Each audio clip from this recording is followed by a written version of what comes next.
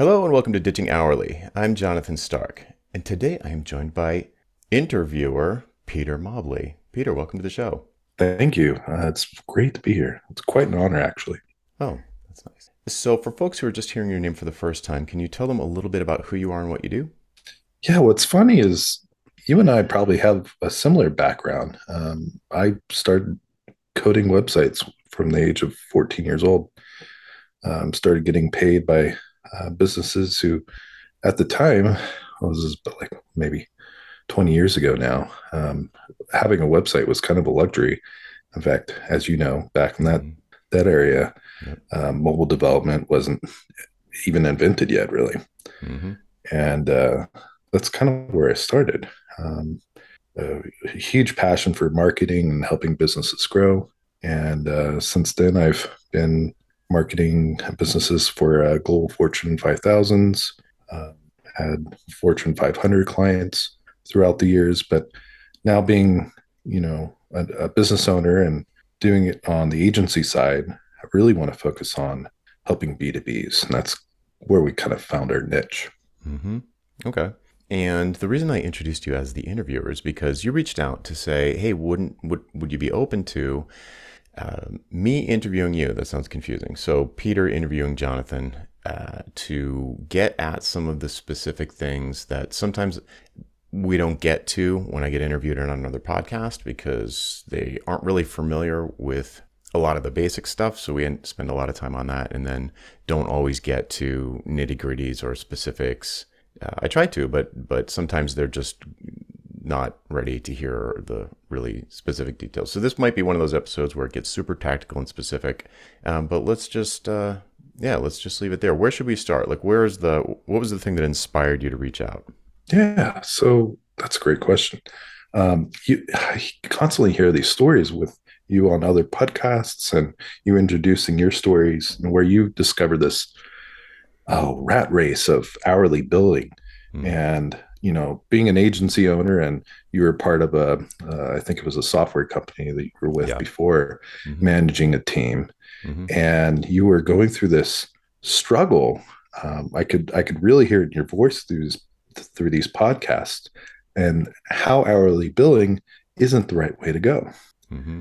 And you brought it to the owner and you asked him at your old firm, um, and you showed him what the problem was for hourly billing and how to bring it over, or why value pricing should be the way to go. Mm-hmm. And he agreed with you. What's amazing is you stopped there. I want to Yeah. hear more. Okay. it's So it's yeah. yeah, it's been so long. I mean, that was like 2005 yeah, 2005 when that conversation would have taken place.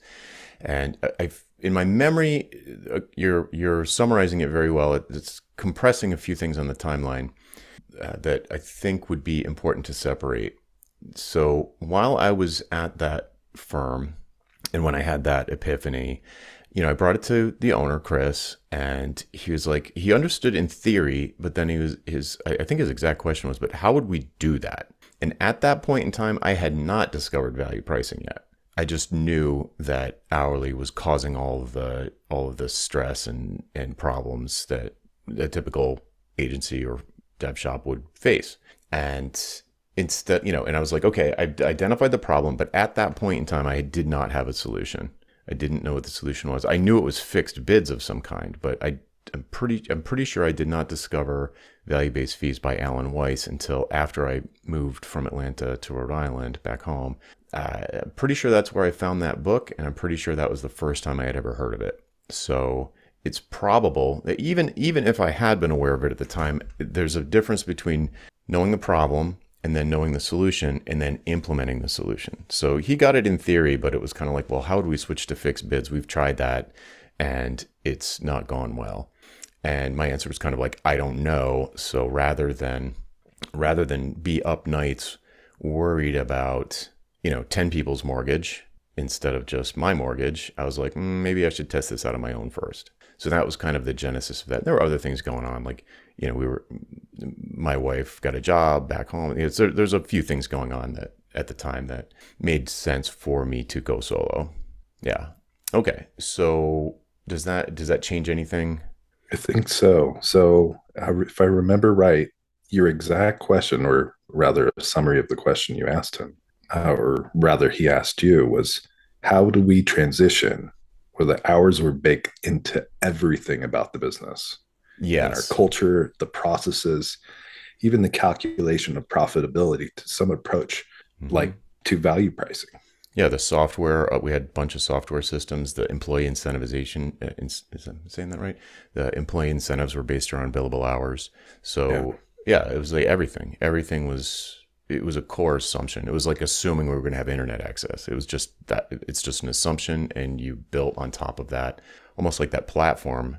I would look at it now as a business model almost. It's not quite, but it's almost a business model. It's like we're going to bill by the hour for our time. And, and, Yeah. it And was. today the software is like almost like SaaS subscriptions that's baked in. Mm. Right. So it did take it. So I went solo, and since I didn't have any baggage, I didn't have any minds to change. My mind was already changed, and then I found this book, which became my Bible for probably 3 years. Um, I figured it out, and the it took me probably, it's hard to remember exactly, but I remember it taking a really long time, probably more than a year, for me to really get my head around the why conversation and doing scope last instead of trying to solve problems in my head in the sales meeting and trying to come up with scope. Even though I knew that I wasn't going to base my price on scope, it was such an ingrained habit to try and uncover scope in the sales meeting that it took me a really long time to wean myself off of that approach and instead hunt for value the entire time and not worry about the scope, because the scope is indeterminate until we figure out what the value is going to be. Like, you can't have it makes no sense to even float a price if it's unclear what the outcome is worth to the buyer. So that Yeah. took a And long time. I think you and I both struggle with that, probably more so myself in trying to solve the problem in that meeting. Hmm. So, and stepping back is, really valuable to be able to do that. Hmm. Yeah. So then the other thing that comes up is, um, over time. Now I've been doing this. What is it? Can I do the math? What year is it? 222. So what's that? 16 years later. And primarily, I work with people who are soloists or really small firms. And it's one thing, I noticed a couple of phases I went through. So there's a sort of phase for, call it, I mean, the first year I did really well. I thought I was doing value-based pricing. I probably wasn't doing a great job of it, but I was doing fixed pricing for sure, and I was getting better at it. I was practicing it, and and then I got it down. I was like, okay, I've got this. And that's right around the time, I'm going to say that's probably around 2009. So maybe 3 years later, I was like, yeah, I know how this works. But then I needed to learn when people were asking me how it works. And I found that it was tougher to teach it to someone than it was for me to figure it out in my one way that would work for me. Because other people have different constraints, different cash flow issues, different kinds of businesses, different marketing approaches that are a good fit for them.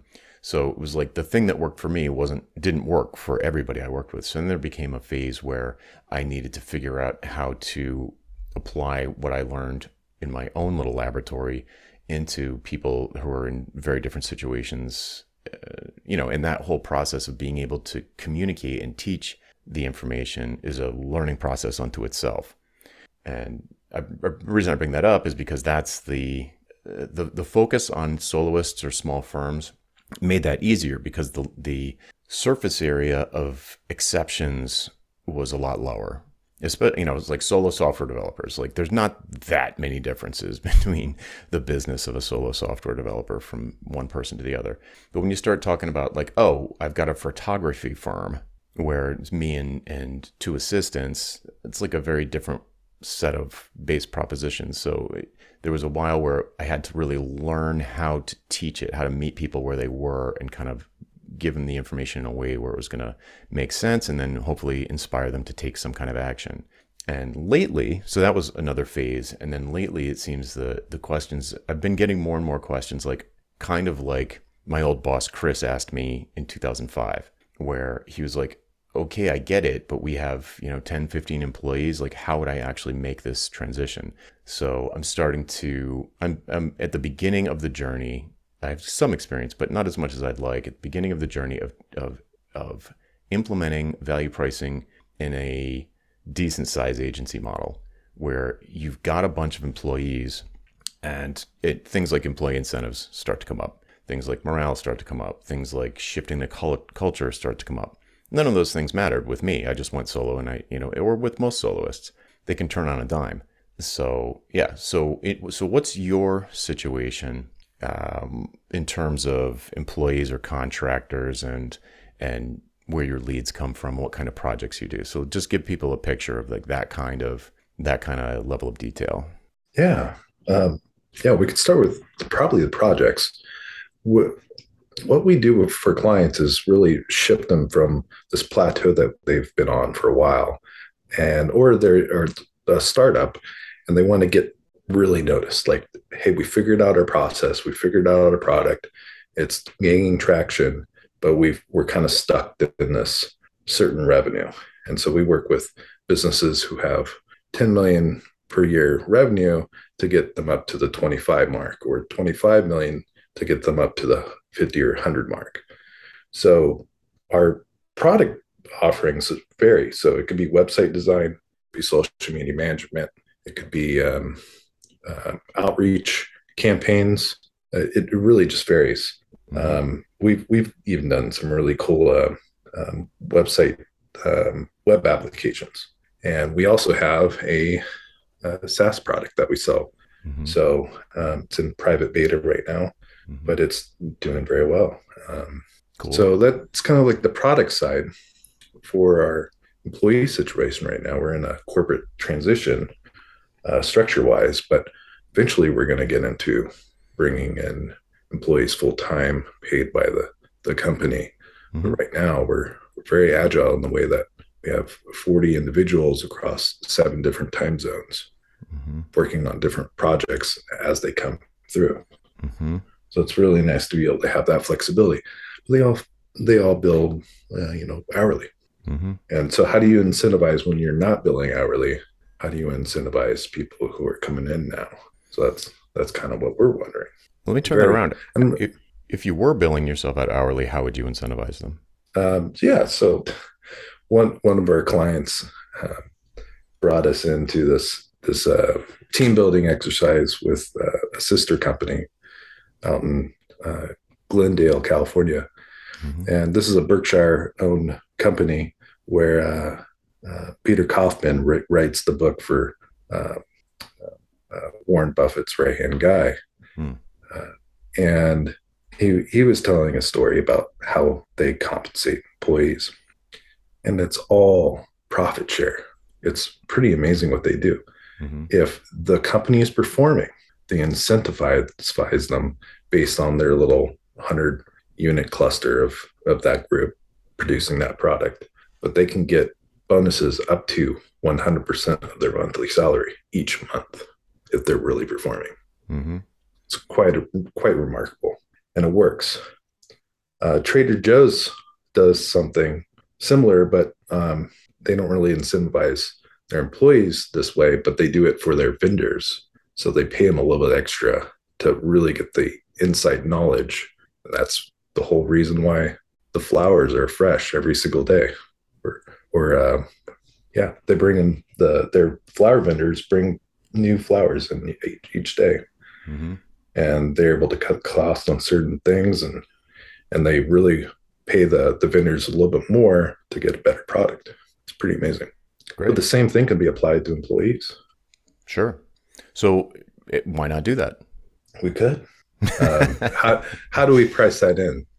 So if you're talking about contractors, I mean, on the one hand, paying people by the hour is really bad for them, and it's bad for the seller, and it's good for the buyer from a cost standpoint, as long as you're getting the results that you're looking for roughly in the amount of time or for the amount of money that you want to spend. So you're probably getting a great deal if you're good at project managing and getting people who aren't flakes. So it's not, from a contractor standpoint, I would say it is on the contractors to be the ones to say, no, I'm not doing this anymore. It's a great way to get decent interchangeable help fast and cheap. Go to Upwork or have a network of freelancers who don't really understand the value that they're creating for your business, or don't care to understand is really, it's not that they couldn't, it's just they just don't ask those questions. They're just more focused on like, I'm a great copywriter, I'm a great SEO person, and they just like do it for essentially cost, and they're happy for a while. Yeah, for a while. Right. Yeah, until they start getting, 3 years later, they start getting undercut by the new crop of freelancers who can charge less. Then they start looking for people like me. It's like, how do I escape from Upwork? All right. So on the one hand, I would say that, I would suggest that it's possible that you don't need to change anything. If you decided to value price your clients, it's really, you could incentivize your employees however you want to. Give them more per hour than they're asking for, or whatever, to keep them from jumping ship and going to another client, or to keep them available so that, you don't need to keep them busy all the time, but at the drop of a hat, they will respond to when you do have a project for them, something like that. You don't have to get too complicated.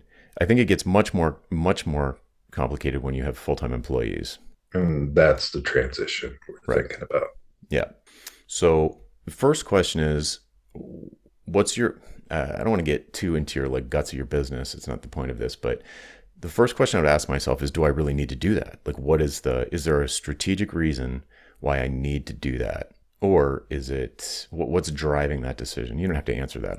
I would just say to myself, is this really how I want to grow the business?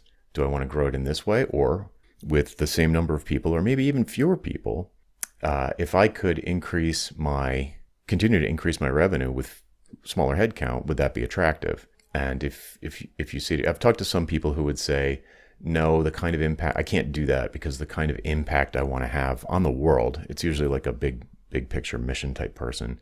I'll never get there by myself. I need a team of people to execute all of these details in order to have a snowball's chance in hell of making a dent in climate change or clean water or malaria or whatever the thing is. Yeah, it's funny you mentioned climate change because a lot of our clients are in that sector. Mm-hmm. Also funny you mentioned with going alone, because I don't know if you've heard this saying, but if you want to go fast, go alone. Mm-hmm. If you want to go far, go together. Mm-hmm. That's so applicable that it's really the reason why we are transitioning to employee-based work, really to find the talent and to keep them there. Really, really thinking about this bigger picture, bigger project, more SaaS product, a lot more SaaS product that we just can't outsource that.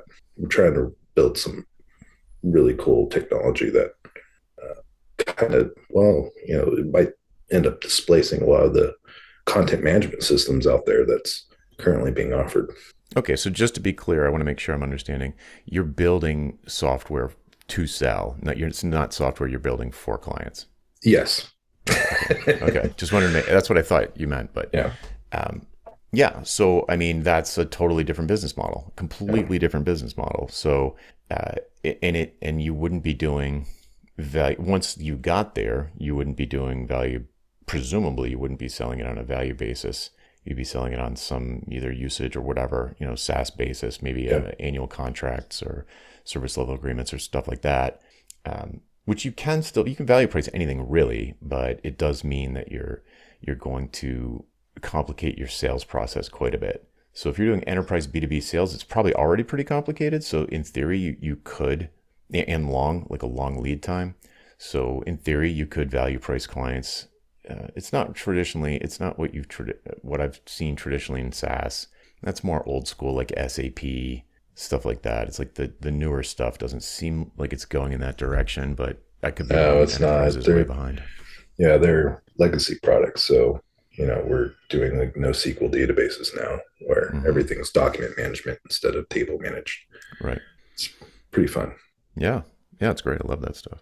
So, okay. So then the question becomes, well, I don't want to put words in your mouth, but the question could become, what does the transition look like as we increase our expenses dramatically? Probably, right? So increase expenses dramatically. How do we deal with cash flow while we scale up the revenue? So then it kind of comes full circle back to your old boss, right? At the software firm. Mm-hmm.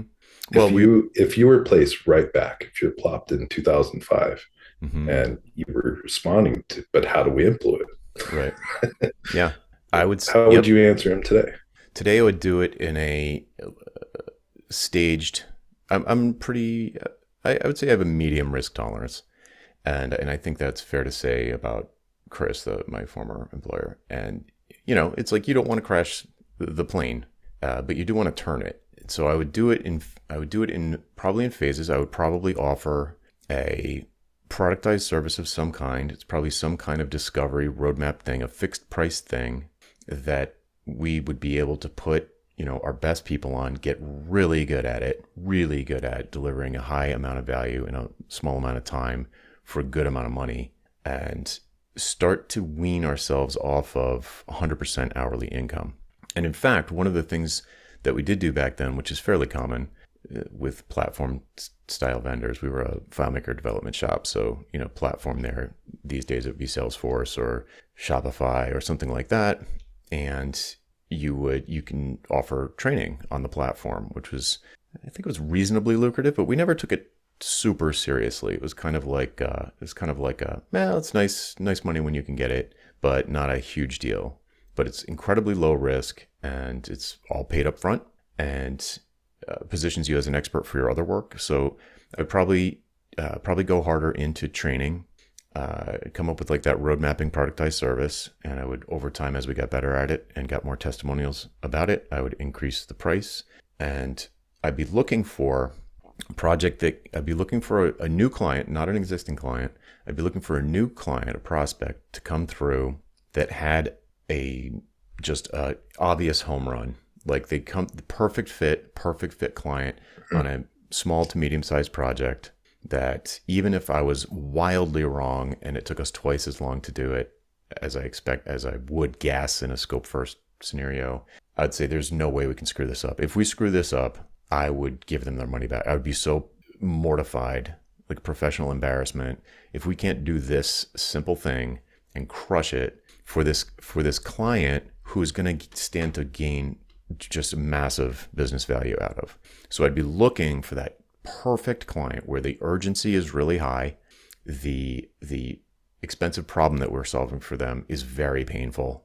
Like a huge, we're losing $40,000 a month because we can't send out our invoices fast enough, and by the time we do, they're expired, and that people don't have to pay them. So if we're losing $40,000 a month through inefficiency, I'd be like, this is definitely going to, nothing's easy. Nothing's as easy as you think it's going to be, but that's a no-brainer for like a FileMaker firm where you're building a workflow software or work group software to streamline a workflow. It's like a total slam dunk.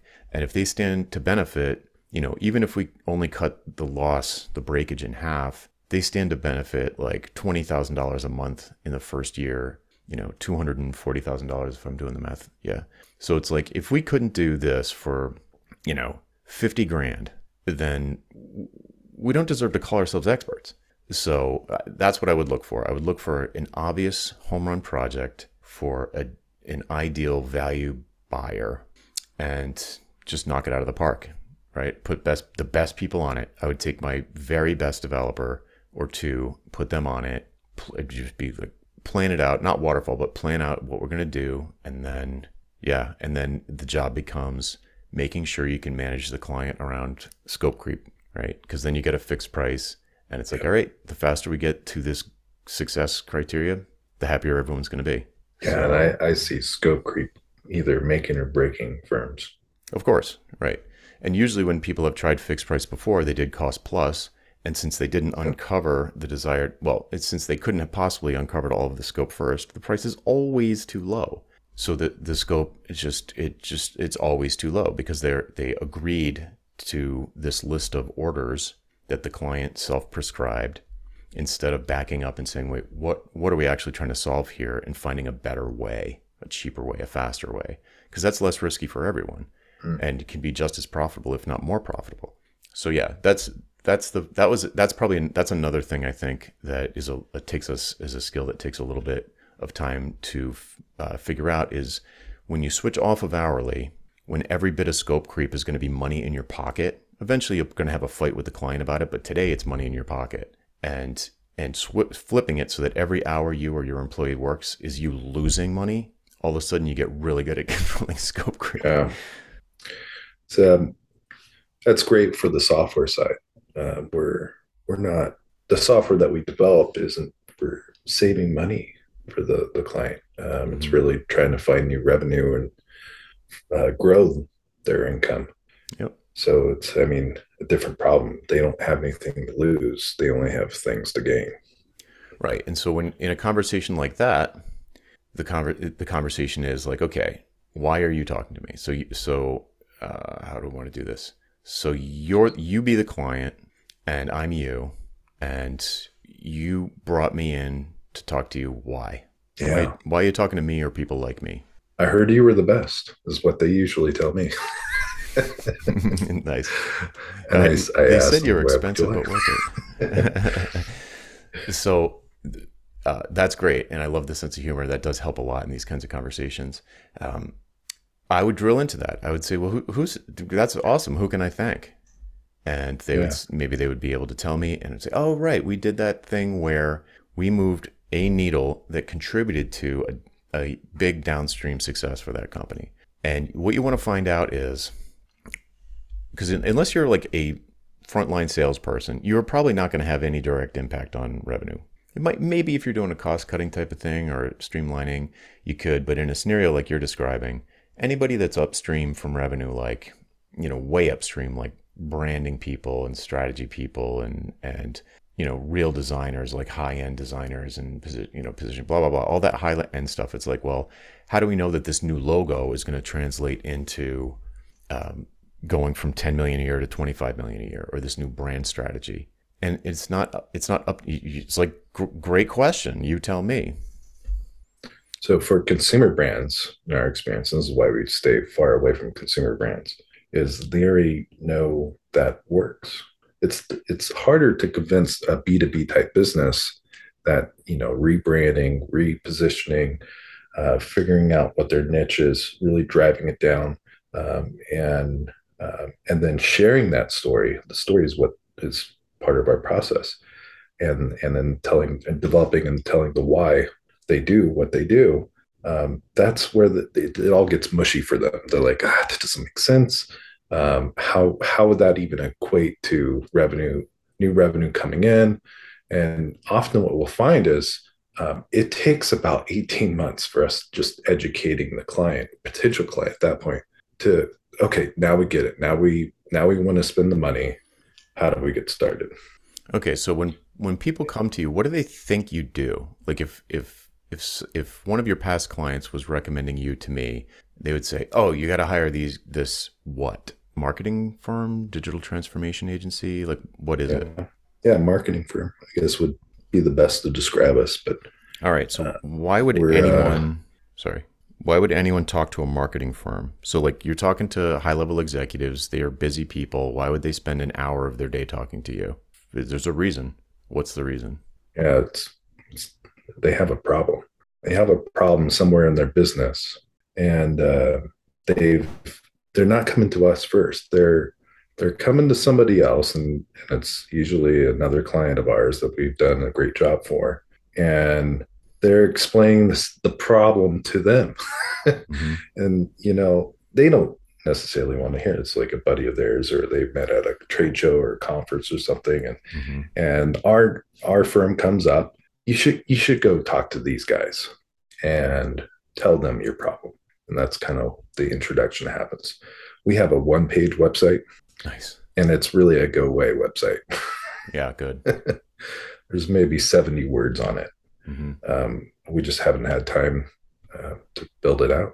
No, that's actually not a bad thing. So So okay, so you get referred. So like a past client is talking to a potential new client and recognizes that the potential client has a problem that you solved for the past client. That was confusing, but is that accurate?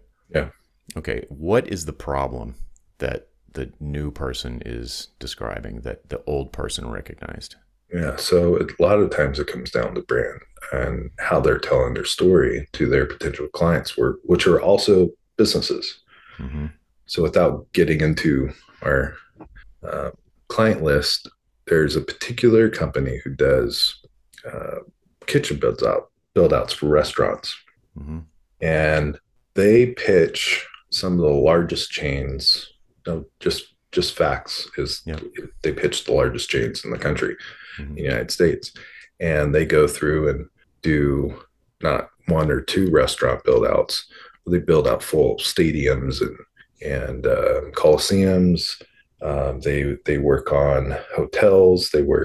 Um, they don't really touch mom and pops. They're a chain type of outfit. Mm-hmm.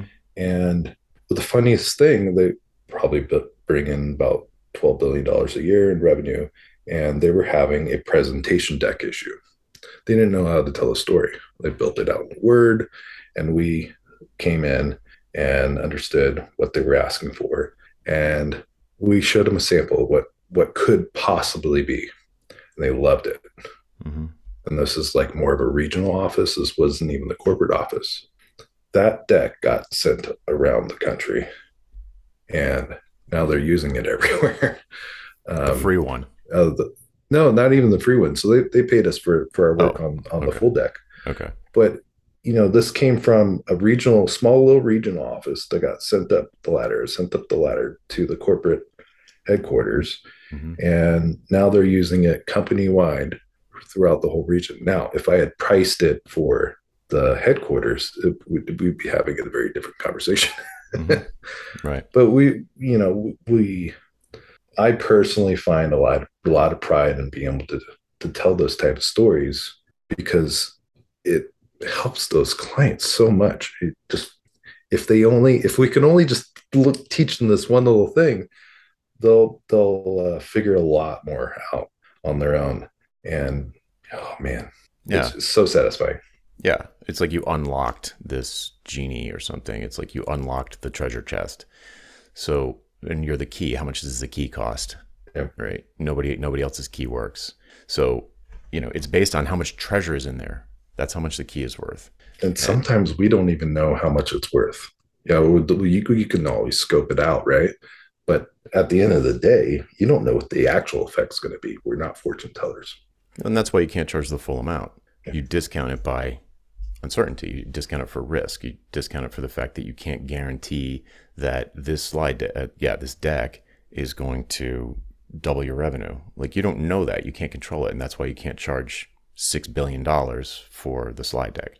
But if they believe, to pull it back to this sort of, friend of a friend who referred you, the question becomes, you want to see what the connection is in their mind between the thing they want. You want to find out what they want, and you want to find out why they think you might be the key to unlocking it.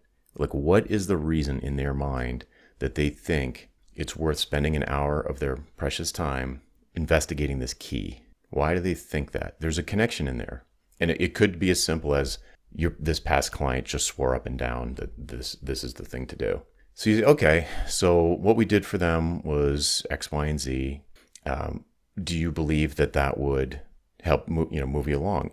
So you used the word convince a while back, which is not my favorite. I wouldn't try and convince anybody of anything. I would say, you convince me that we can satisfy you. That's because I want 100% customer satisfaction. It drives me crazy when I don't satisfy a customer. It keeps me up at nights. So I want to have some level of confidence before I get into this situation that I have a chance, and hopefully a good chance, of satisfying this client. And if I don't feel that confidence, I'm not going to take them on. I'm not going to write the proposal. I don't want to find out the hard way and then feel like I should give their money back or have a fight with them or something. I want to be reasonably confident. I know what I'm doing. I want to be reasonably confident that this customer is satisfiable in a way that is within my capabilities. I can't double their revenue with a slide deck, but what can I guarantee? I could probably guarantee things like your salespeople will be able to deliver this presentation clearly in 15 minutes to any buyer in your market, and they will understand your value proposition. You can test for that, and you could probably guarantee it just by, getting those people involved in the process. So you could say in the meeting, the slide deck meeting, what do you think, dear Mr. Prospective Client, what do you think would happen if these 18-month sales cycles where people are just not getting it. What would happen if you could collapse that down to 15 minutes, and at the end of the 15 minutes, the customer clearly understands your value proposition? Not that they're going to buy, but they clearly understand it. They're comparing you to the right alternatives and not comparing you to the wrong things. What would that do for your bottom line? What would that do for the confidence of your sales staff? What would that do for productivity of your sales staff? How many more clients could you see per year if your existing sales team, if you collapsed their time commitment by a factor of 5? Would these things be valuable? Yeah, they would. Okay. And you can guarantee those things. You can, or at least you can have a high degree of certainty that those will be business outcomes that you can provide, right? I mean, I'm putting words in your mouth, but I would imagine that's true. Yeah, very much true. Yeah. So you could theoretically value price that. You could also productize it. And since you're going in a product direction, that's almost kind of an interesting approach to productize it and have it segmented based on the buyer. So it's kind of like value pricing in groups, the way maybe an airline would do it, where, if you self-select into first class, you're going to pay $3,000. If you self-select into business, you're going to pay $1,500. If you self-select into coach, you're going to pay $500. No, it's funny you mentioned that, because that's some of the strategy we use with our clients for their clients.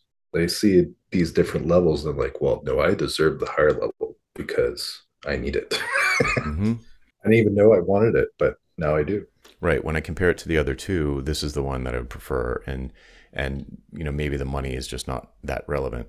Even though it might be double or triple or more, it's like, well, money's not the big concern. I want the experience to be better. We also have to be careful with the productizing the service, right? Because then it becomes commoditized. Say more. So when you're comparing, I can't really be specific for your training, right? But say website design, we'll just make it basic. Mm-hmm. I need a 5-page website. All right, well, that'll be this much. Oh, yeah. No, not like that. So I've seen people use something called menu pricing. I think that's what it's called, where they're like, each page of the website's $1,000, each logo is $2,500, each, where they're picking and choosing like a buffet. Yeah. Nickel and dime. That's bad. That is, I think that's bad. You could, in theory, build a business in that way, but that's not what we're talking about. That's not an expertise-based business.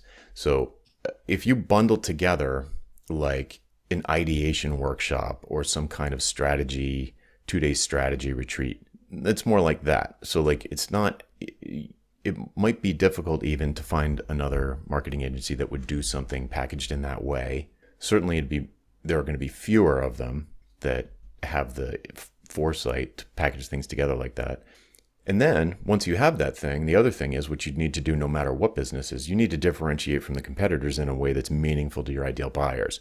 So you always have to do that anyway. So it would be, if those pieces are in place, any business wants to have those pieces in place.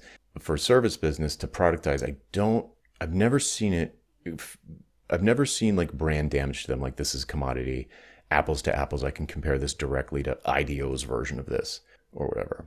Oh, I can almost compare it. So when it does harm the business, that's where actually we come in, because they've failed with another agency. We come in and fix a lot of the issues that were built. That's interesting. It's really, really easy to mess up a brand. And what we tell clients is that it's really, it's a lot easier to develop a good brand into something that's memorable. But if there's issues with the brand, like say you have horrible customer service and the customer service person just hangs up you every time you call in or something ridiculous, that harms the brand. Everything goes back to the attachment to the brand. It's a total of all touch points that a particular customer might have with a brand is their idea of how they feel about something for that brand. Sure. So we often come in and we'll end up fixing that. So that could place back to your point about reducing costs for a particular client. But that's a lot of the times what we do. For the website portion, the SaaS product that we're developing, it's designed to really focus on speed for mobile applications. So you wrote those books with O'Reilly. in the mobile development world, being Mm-hmm. responsive. Mm-hmm. We take that and we take it a step further. We actually have testing to test the website, make sure it loads within, you know, 1 second. Mm-hmm. And to be able to have that responsiveness improves the brand image. And a lot of these, especially for B2B, because they're so far behind Yeah. for marketing, it's really easy to go and look. Let's just load up your site. Let's do a speed test. Oh, it took 17 seconds for your website to load. Do you think your client's going to, or your potential customer is going to get frustrated with that? Like, absolutely. Why do Yeah. we have such a slow website? I've always hated our website. You should redesign our website. It ends up going in that conversation. So yeah, we fix a lot of issues that come from them hiring other firms. Mm-hmm. Okay. I mean, that's interesting. It from a productization standpoint. So from the problem with productized services, uh, in my experience, is not that commoditization. It's more that you're just leaving money on the table that you could have perhaps grabbed if you value priced each engagement individually. So the trade-off with a productized service is that you're making the sale process much, much easier. So the process, so if you have a sales team, a productized service would be like, why would we do that?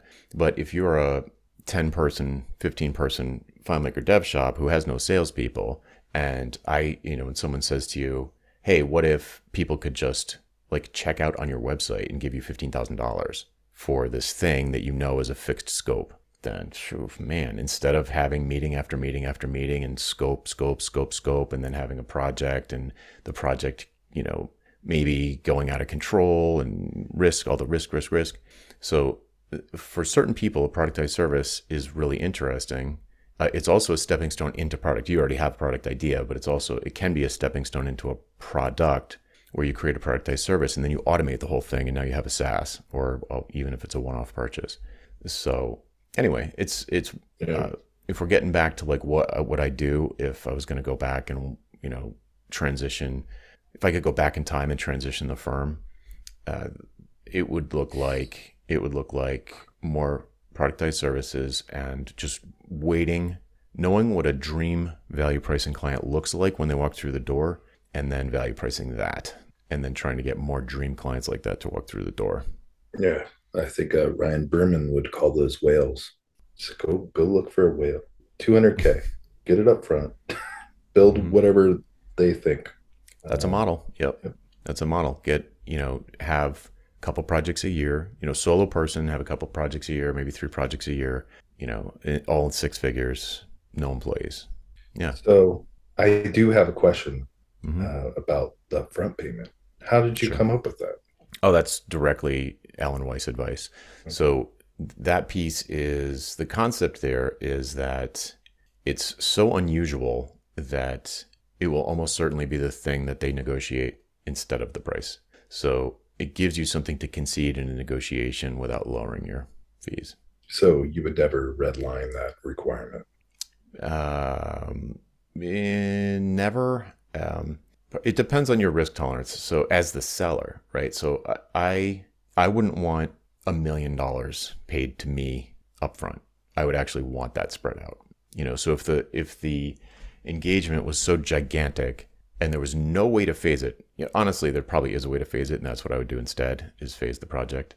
But if for some reason it needed to be all in, like we are going to create a virtual or augmented reality mobile application for mobile phones in, I don't know, I can't even think of a retailer, Best Buy. Best Buy is going to create an AR app that their customers can use to shop the store, wayfinding. They're going to remove all signage, and then you're just going to, and all salespeople, and people are just going to walk through the store with this Best Buy app, and it's going to integrate with all their backend, all that stuff. Like there's just be hard to phase that. It would take a really, really long time. That's a big bite. Yeah, So, rest in peace, Apple Beacon. funny. So yeah, I mean, I would probably pass on that job. I'd be like, you know what? I don't want the pressure. I don't want the risk. Money's nice, but I don't need to be worrying about that. as a solo person Hmm. taking, I think, the biggest, I would start to feel uncomfortable at a 500,000. It's like, let's phase that up. I've had ones where people were like, yeah, it's 200 grand. And I'd just be like, let's do it in 3 payments. Let's do it in 4 payments or whatever. And, but in general, it's, I think, a great starting point. Unless you've got some good reason not to, I guess I would put it like this. My default stance is to put it in at 100 up front, thinking you're probably going to have to change it. And if you don't, and a surprising number of times I did not have to negotiate that point. They just say checks in the mail. But if, it gives you something to talk about, gives you something to concede in negotiation without lowering the price. So that's why that's there. We have something a little similar to value pricing. Well, it wouldn't be necessarily value pricing, but the collection of payment. Hmm. We set minimums. Hmm. So we won't even discuss a project unless it's 25 grand. Yeah, exactly. Same here. And and then monthly, kind of like a retainment service. So we're there as an expert throughout the process, and Hmm. that's a monthly, say like 2,500 bucks a month, Yep. and allows us to cover our costs for time and educating the client on these newer technologies that they just haven't had any exposure to, Hmm. which is it's just nice. It's they understand the value that they're getting out of it, and we're able to cover our costs. Hmm. Yeah, I mean, you've probably heard me say before that I at certain points stopped doing projects and only started just doing advisory retainers, and Mhm. that was a amazing period. I was like, I could spend all of my time keeping super up to date on the cutting edge of mobile technology from every angle, and really really test it out. Kick the tires, maybe even code some demos just so I really understood, whatever it was. It could have been, the Pebble API for, the first batch of smartwatches, or, Alexa, building Alexa skills, and, whatever, security stuff, all these different things, obviously responsive design and all that. But that was earlier.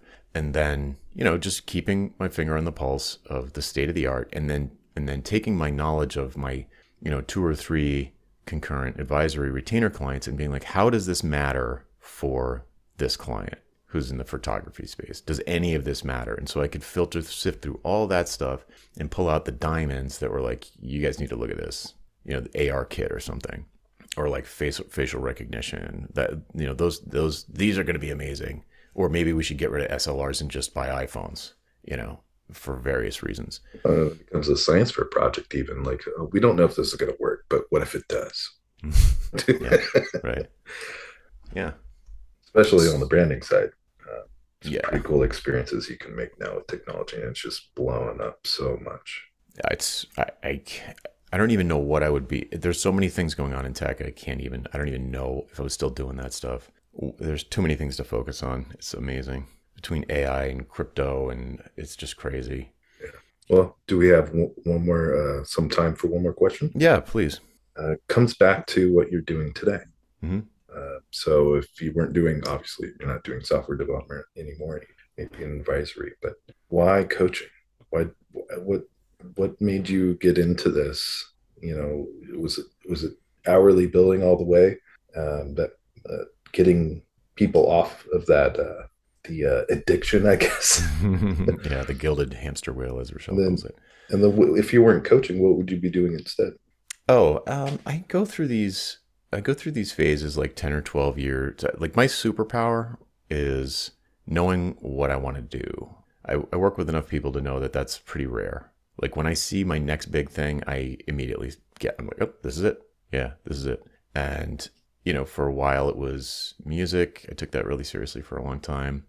Then it was a software development phase where I had been working on computers since the 80s, but I never got paid to do it until I was in my 20s. And then I took that super seriously for another 10, 12 years. Mobile happened. I'm like, this is it. So I got into mobile for like another 10-ish years. And, it was at the top of the S curve. I was getting bored of it. All the new phones were basically the same. There was the Web 2 companies had basically taken over. The walled gardens were up, and it wasn't fun anymore. It wasn't that interesting. And I looked at voice stuff and AI and ML and VR and all of it. I was like, I'm just gonna blockchain. I was like, do I really want to get on this like hype cycle wave again? Just ride the hype cycle into the next thing and then the next thing and then the next thing. Now it's Web And three. yeah, which another one. I'm like, it's like it's worth reading about. It's got my attention. There's a couple of really interesting things about blockchain that that if you try and dig through all the hype and the spam, there's like some really interesting things that could happen. But that aside, I was just not excited about it. And I was like, but I knew I was excited about this sort of, wasn't even a side hustle, but enough people had, like, can I please pay you to coach me how to do this stuff? And I'm like, that's a good signal. And I had a lot of fun doing it, and it felt much bigger picture, felt more evergreen. It was just more fun. It felt like I've always loved writing. I knew it was going to involve a lot of writing. And so I was like, yeah, I'm going to write about this from now on until maybe the next 12-year cycle ends. And I'm like, I've said all I can say here. I've laid the groundwork. The material is out there. The podcast episodes are out there. Do I really need to be saying the same thing over again for another decade? Maybe.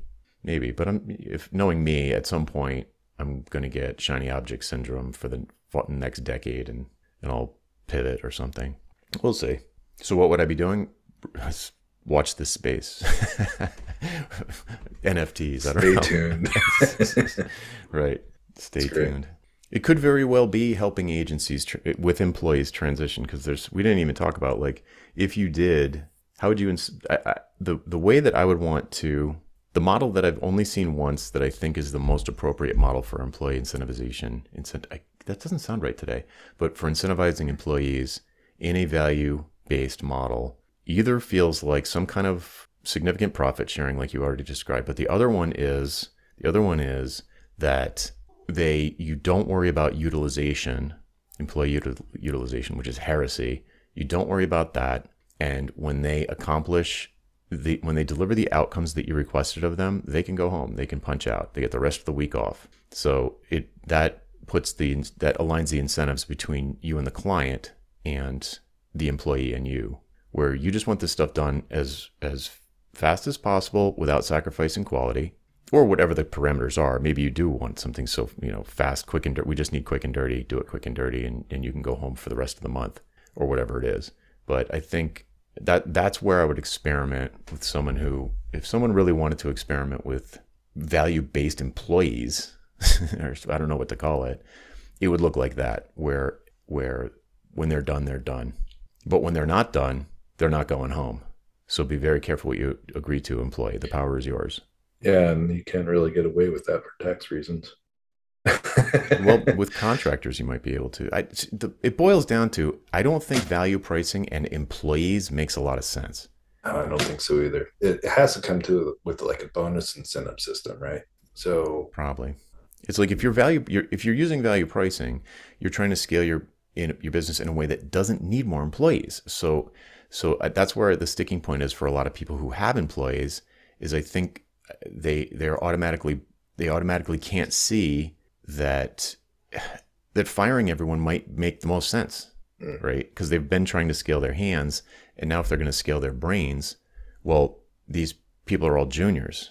Let's just say you've got a bunch of mini-me's that code Rails apps, and you're a great Rails person. You attracted a lot of attention. You wrote a popular book. You have tons of clients, more work than you can take. Instead of increasing your fees, you took on all of this low-value work, so now you're swamped.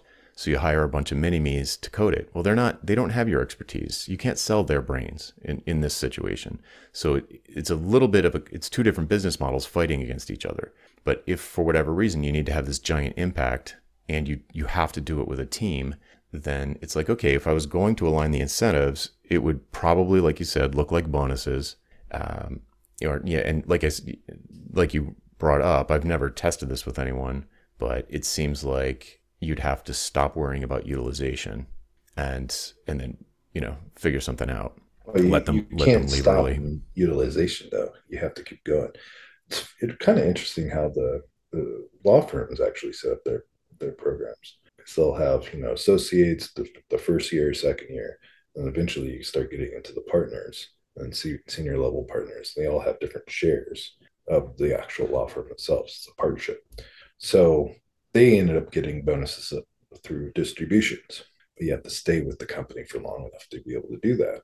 And you Hmm. also have to bring in new business. So by training mini me's, yeah, you're giving them the skills, and it takes time to bring them through that. But then they get to a skill level enough to where they can go out. They're sitting in those meetings with clients, bringing them in, and themselves now are going bringing clients Yeah, it just feels like a Ponzi scheme to me. in. It's like, I mean, I know it's not, but just or MLM, you know, it's the way it feels like the old way to build an organization. It doesn't feel like, but maybe it's just me because I'm biased in that direction. Well, how is it any different than, say, two solopreneurs getting together and starting a company together? I think that's a Like, bad idea too. yeah, But I'm an outdoor cat, right? So like yeah. that's my personal bias, and that's why I think historically I've worked best with soloists and small firms because all of that culture stuff I don't have a lot of patience for. It takes a lot of time, a lot of effort. Hmm. Well, I that feel comes like back to branding. I feel like I feel like the incentives, I feel like inspiring employees to be their best on your behalf. I feel like these days the move would be more of a SpaceX kind of thing, like where we are going to change the world or climate change or real mission driven, and that people will, once they, reach that say $75,000 like bare minimum trying to get by, the adding of dollars on top of that, it has diminishing returns very quickly. So whatever the number is, there's some number over which extra dollars aren't really worth the loss of like family time or autonomy. And at a certain Mm-hmm. point, it's just like, yeah, I got a raise, and then it wears off really fast. I feel like if I was going to hire a bunch of employees, I would want to have like this really persuasive, powerful mission that they were super passionate about, and not underpay them because I know that they're passionate about it, but deal with things like employee churn, revolving doors, morale, crunch times. I don't feel like money. I guess it depends on what level economic spectrum we're talking about, but I don't feel like money is the best solution to that. I think it's a solution to it. It's at best, it's just one solution to it. Yeah, And that's probably why we're kind of getting into product development. The SaaS product is, we don't really have to even sell it. We just have to make a really good product. it'll sell itself. Yep. But it's, think of any, look at something simple as like Gmail. Google has been providing it for free for what, 20 years now, Hmm. and they just recently converted into a business model where it's selling itself. Like, there's no other comparable email product out there. You can try Microsoft, but a lot of the stuff doesn't talk to each other. You have integration issues. It doesn't. Uh, there's a lot of security issues. I might be getting a little too into it, but if and this another thing what we talk to clients about is all good marketing, great marketing even. All it does is make good products succeed faster and bad ones fail faster. That's it. It's a good way So to we put it. could be the best marketing firm for you, but if your product doesn't, if it's not useful, if it's not contributing to improving somebody's life, anything, Hmm. if it's not a good product, we're just going to make it fail faster. Hmm. Yeah. Yeah. There's that perhaps apocryphal story of the Domino's Pizza agency. It was just like Oh, they investigated for a while and they're like, this pizza, we can't sell this pizza. It's terrible. And they actually, changed the recipe. I don't know if that's true or not, but I think it's a great story regardless. well, it's funny you mentioned Domino's. I keep thinking about Domino's in examples of, no, you need accessibility. Look at Domino's. Look what happened. Did you see the $1 billion accessibility lawsuit? No. Mm-mm. Yeah, it's kind of the next iteration from responsive development is accessibility. That's a lot of what we focus on as well. Fabulous. Great. Well, this has been fun. I need to let you get to your weekend, recording at 5 on a Friday. Oh, I know, right? Beer 30. Exactly. But this has been fun. Thanks for reaching out in the first place. Where can people go to find out more about what you're doing? Maybe your when your SaaS is out of beta? Yeah. So if you like to go to our website, it's geogram.com. It's where our one-page website is. Mhm. And then if you like to reach out, my email is hello@geogram.com. Perfect. All right, Peter, thanks for joining me. It's always a pleasure. Cool. Have a good weekend. All right, folks. That's it for this week. I'm Jonathan Stark, and I hope you join me again next time for Ditching Hourly. Bye. Hey, Jonathan again. Do you have questions about how to improve your business? Things like value pricing your work instead of billing for your time, or positioning yourself as the go-to person in your space, or maybe productizing your services so you never have to have another awkward sales call or spend hours writing another custom proposal. Book a one-on-one coaching call with me and get answers to these questions and others in the time it takes you to get ready for work in the morning. Best of all, you're covered by my 100% satisfaction guarantee. If at the end of the call you don't feel like it was worth it, just say the word and I'll refund your purchase in full. To book your one-on-one coaching call, go to jonathanstark.com/call, CALL. That URL again is jonathanstark.com/call. Hope to see you there.